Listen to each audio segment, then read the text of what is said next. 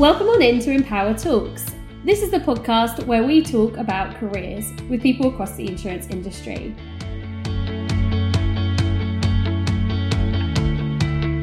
Welcome to this episode of Empower Talks, and I'm delighted to have Emma Ackers with us, who has recently joined the Empower team as a learning specialist. Hello, Emma. Hi, Sam. And Emma's going to be here today to tell us about her journey through insurance, which started off as a technical role, into more one that is focused on coaching and development, and the advice that she's been able to share with her coachees that will be beneficial for listeners, as well as how she got this role, which is quite a kind of probably new and modern way of looking at recruitment and opportunities available. So Emma, do you want to start off by telling us about how you got into the insurance market? So it was a very, very long time ago, Sam.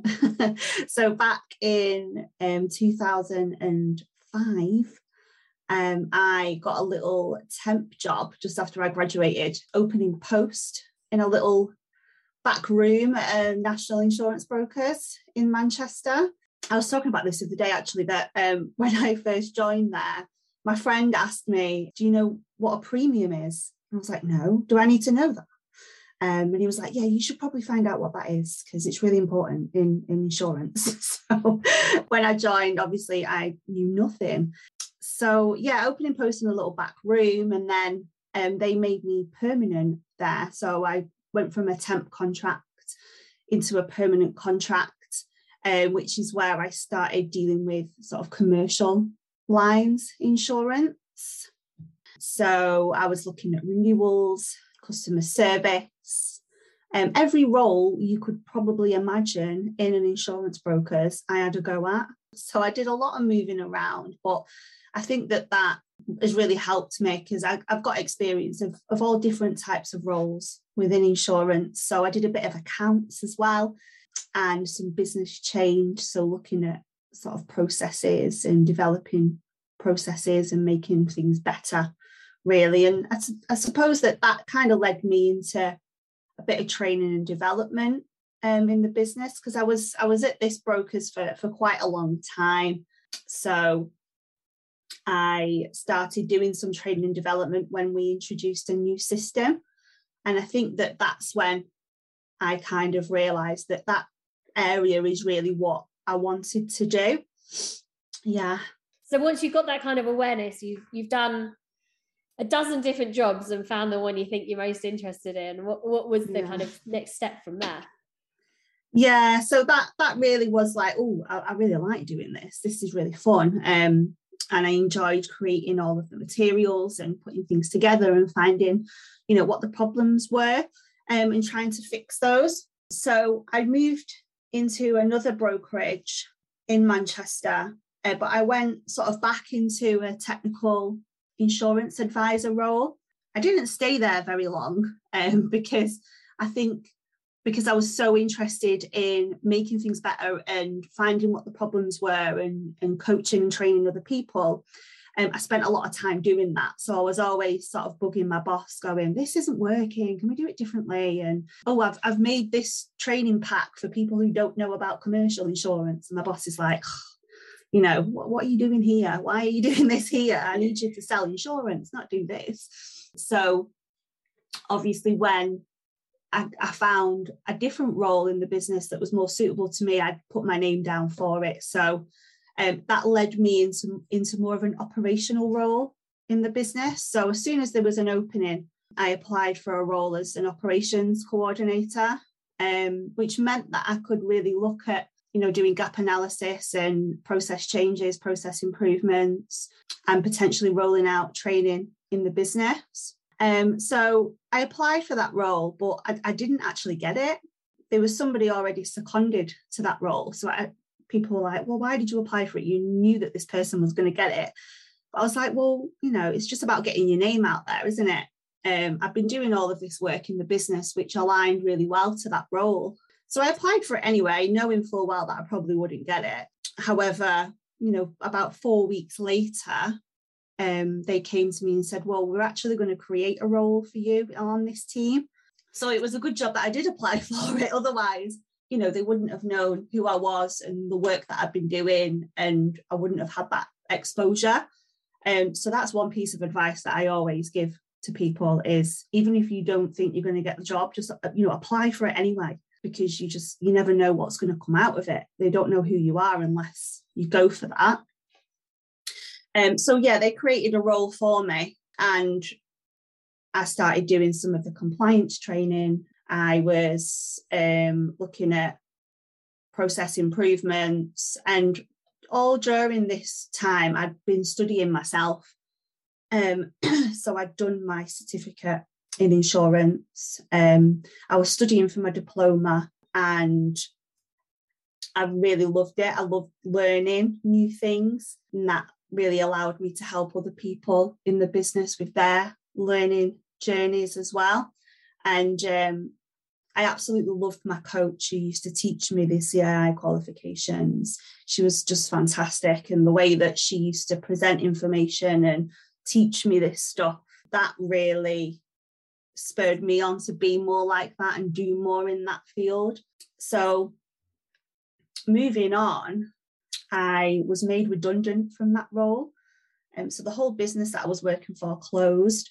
I was absolutely devastated because I absolutely loved that job. Like, I had a lot of freedom in that role to do what I wanted. You know, I could pick and choose the types of things that I could get involved with. My manager was really supportive with my development. She'd help me any way that she could, you know, to see me grow. And that's when the coach that I was talking about a minute ago, she was teaching me in a class one day, and she pulled me to one side and said, "I've heard that you're being made redundant. We do have a vacancy available here at this training company, apprenticeships training company. I think you'd be really good at it." So I was like, oh, okay. I've never really thought of that. Like, I was thinking I would probably just go to another broker's. I'd probably end up account handling again, and hadn't really considered that as a move. So I had a look into what the job would involve.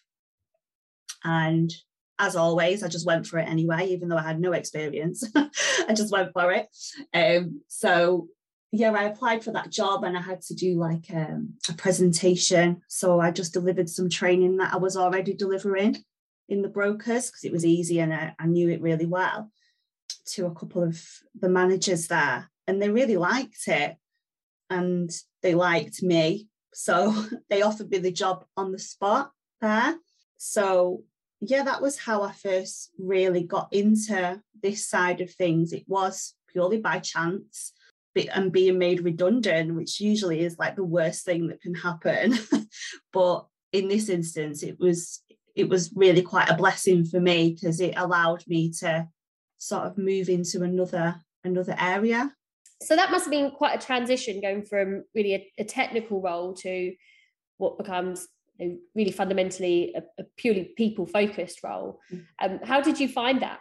I think this is something that is really important in sort of a coaching role. And this is what a lot of people that I've worked with in coaching have said, that having that technical experience and knowledge is really, really important.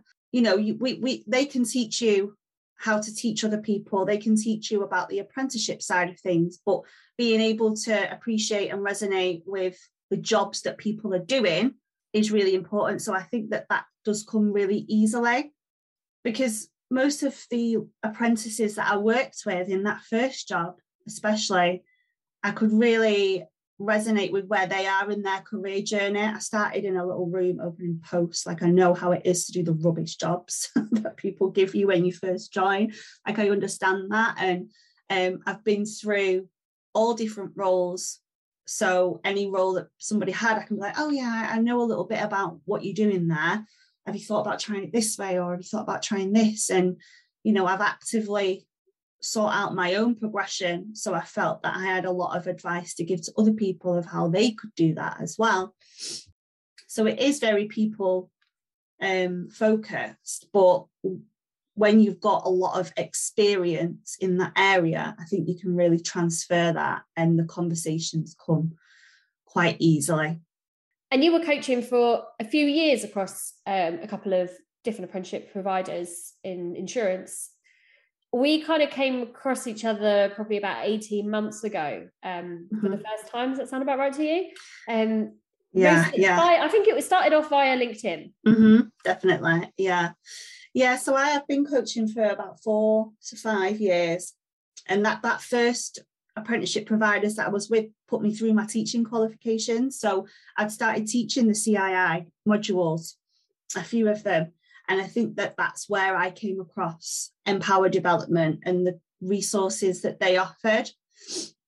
Because at that point, I was sort of creating all of my own resources and I would point them in your direction. Not sure if that was what I should have been doing. However, I felt that the resources that you provided were really, really useful. They were really beneficial. They were great.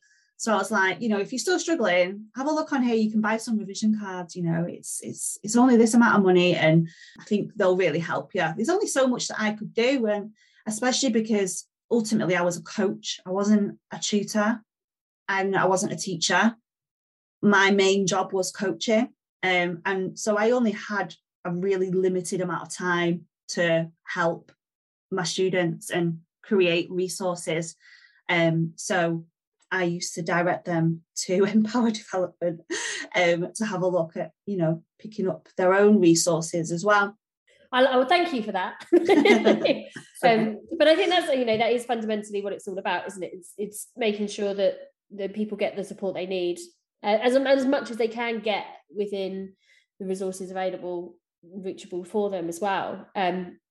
Now, as you were doing this, okay, I guess we were kind of probably having a bit of a parallel observation of one another, because from my perspective, so I talk about familiarity quite a lot when we talk about networking and relationships, and how the more we see someone, the more connected to them we feel. And I often sort of compare this to when you get on the train and you see the same people on the train and you start saying hello to these people and thinking, I don't know who they are, but you start feeling a bond. And then if you see them somewhere else, you feel really connected to them.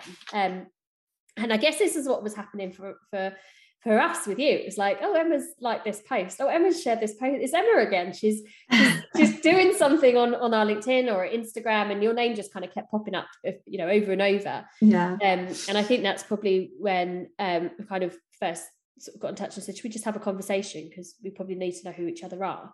And we just had a chat to find out what each other were doing, and just to kind of do a fact find, I guess, really of how we might have ways that we could help each other. And you were helping us with into insurance in particular, and volunteering on that, and then time went on, and you were moving into another role, growing into another role. We were moving along with the business, and then sort of at a stage where it's like, oh, we've grown, we need more people. And I sat there thinking, Emma would like this job. and if we just kind of just take that as the kind of the reality of how this works, because I didn't know you. We've had one remote phone call over the space of years, but I felt like I knew you well enough to know that you would want and would be capable to do this job. And that really came about through you continuously engaging in relevant content in a proactive and kind of credible way, really. Yeah, definitely. And I think networking, it's become quite difficult over the past couple of years because of COVID and being at home, and we're not able to get out and do the same things. We don't go out and do lunch and learns and meet people, and it's been quite tricky. But I think that, I've really used that to my advantage, and I think a lot of people can or should have done, because like you say, liking the right things, sharing the right posts, just sitting there and just liking stuff makes such a difference, doesn't it? And when because you like something, someone else is going to see it, and then someone else is going to see it.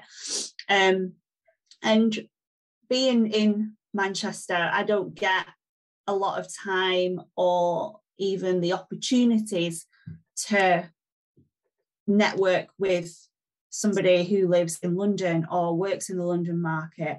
I don't really get much opportunity to do that. So LinkedIn is such a great place to be able to do that. You know, there's so many different groups that you can join on LinkedIn, which will link you with a whole host of different people. Things like with the Into Insurance program, just volunteering in an initiative like that, again, can open up your networking group quite wide and meet new people. So I think it is really, really important, definitely. And obviously it got me a new job, a great job. So and we've been able to meet in person now. Yes, albeit only once. I know. So yeah, this world of onboarding people remotely, I think, was just becoming the norm, isn't it? But yeah, definitely. Together last week. Yeah, and I've mentioned this to you before that, you know, I've seen when I used to coach, I'd have apprentices who were maybe nearing to the end of their grad scheme, and they were looking at roles that they wanted to apply for, and you know, they were applying for roles based in other countries because they were able to do that because of remote working. So it has brought so many benefits. They would never have dreamed of applying for that role pre-COVID, pre-lockdown, pre-remote working. And yeah, I know people are going back to sort of a hybrid approach, but I think it's opened so many more opportunities. Yeah, and it's as well, I mean, it's useful from like my perspective, where we're spending all that time in the London market. A lot of what we do tends to be London market focused, and and more of what clients we're working with now are outside of that. So it's nice to kind of being able to compare different perspectives and experiences on what lands best with what type of learner and what type of content for each person as well. Yeah, definitely. So this is your new role, your new challenge. What does your career development look like, your career plan for the next 12 months?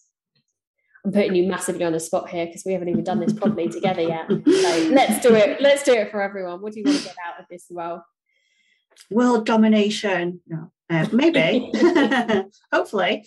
I always say this when people go, oh, why'd you see yourself? I'm like, I don't know what I want to do when I grow up, because I still feel like so young, and I'm really not.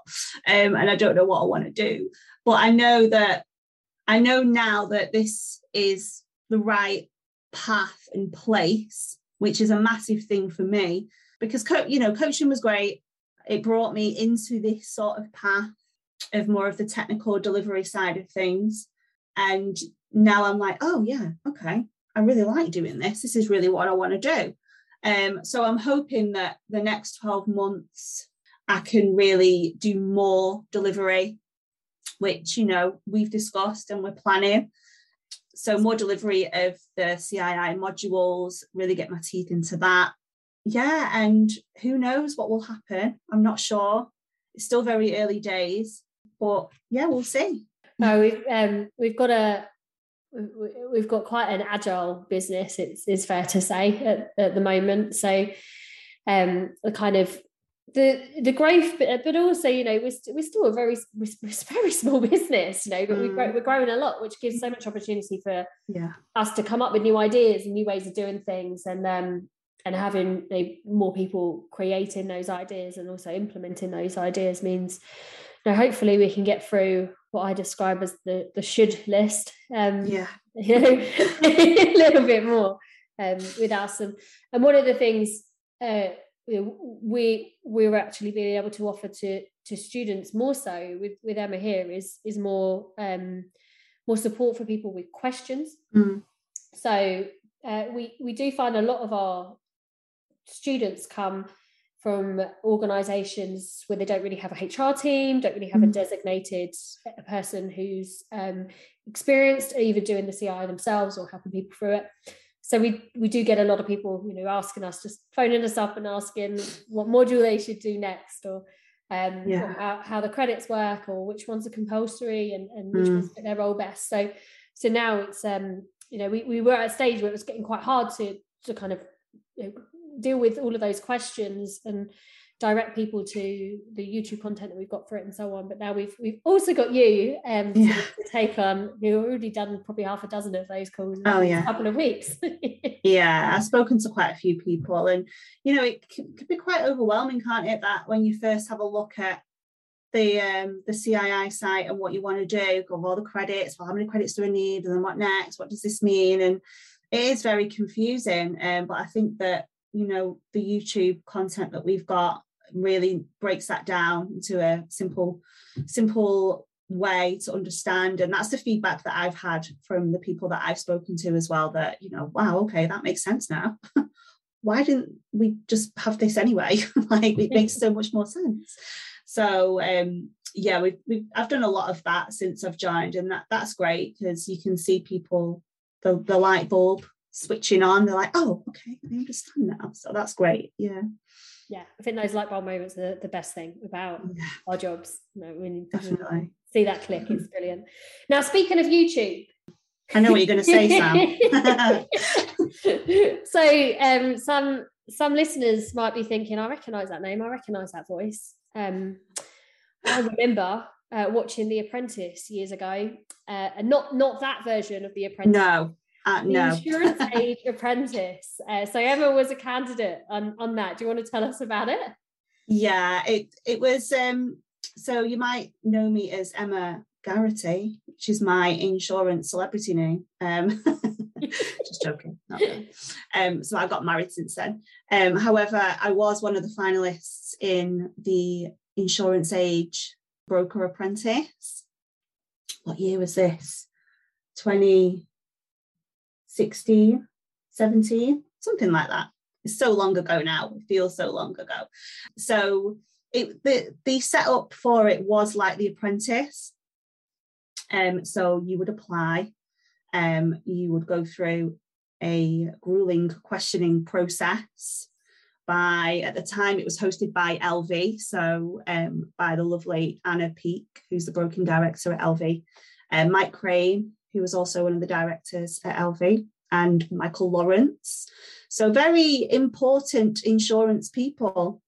So that they interviewed all of us, whittled us down to a final, I think there were 6 of us. And then they brought us in, first of all, for a week in London. So that was really exciting for me, because I've never really spent much time in London. So that was great. I had a 2-year-old, so I had no child with me in an apartment on my own. I could sleep. It was fantastic. So they had us doing all sorts of challenges. So one of the challenges was where we had to work for A Plan in Wimbledon. We had to go down to the office there. They made us all put A Plan fleeces on, or kitted us all out, and we had to just go on the street and try and get people in to get insurance quotes. It's probably the hardest thing I have ever done. Did you get anyone in? Did it work? We got a few people. We won that challenge, actually, our team. We were split into 2 teams, and our team won that challenge. I have no idea how that happened, but I'm not a natural salesperson. You might have noticed from the introduction earlier, sales isn't something I've ever done. I avoided it because it's not really, I don't know, I just feel like it's not really me. I'm not a pushy person. So trying to get people in for an insurance quote was very difficult. And then we had a lot of the people who don't really believe in insurance. There was some difficult conversations on the street. So it was hilarious. So yeah, we did that. And then we did a variety of other challenges.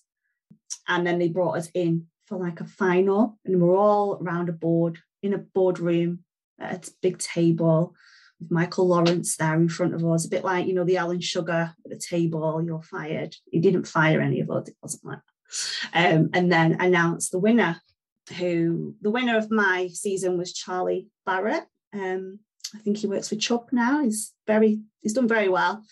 Yeah, and then they put it out on YouTube, which also gave us a bit of a guest spot at BIBA that year as well. So they had us, Insurance Age had us at BIBA, trying to get people to come and apply for the next year.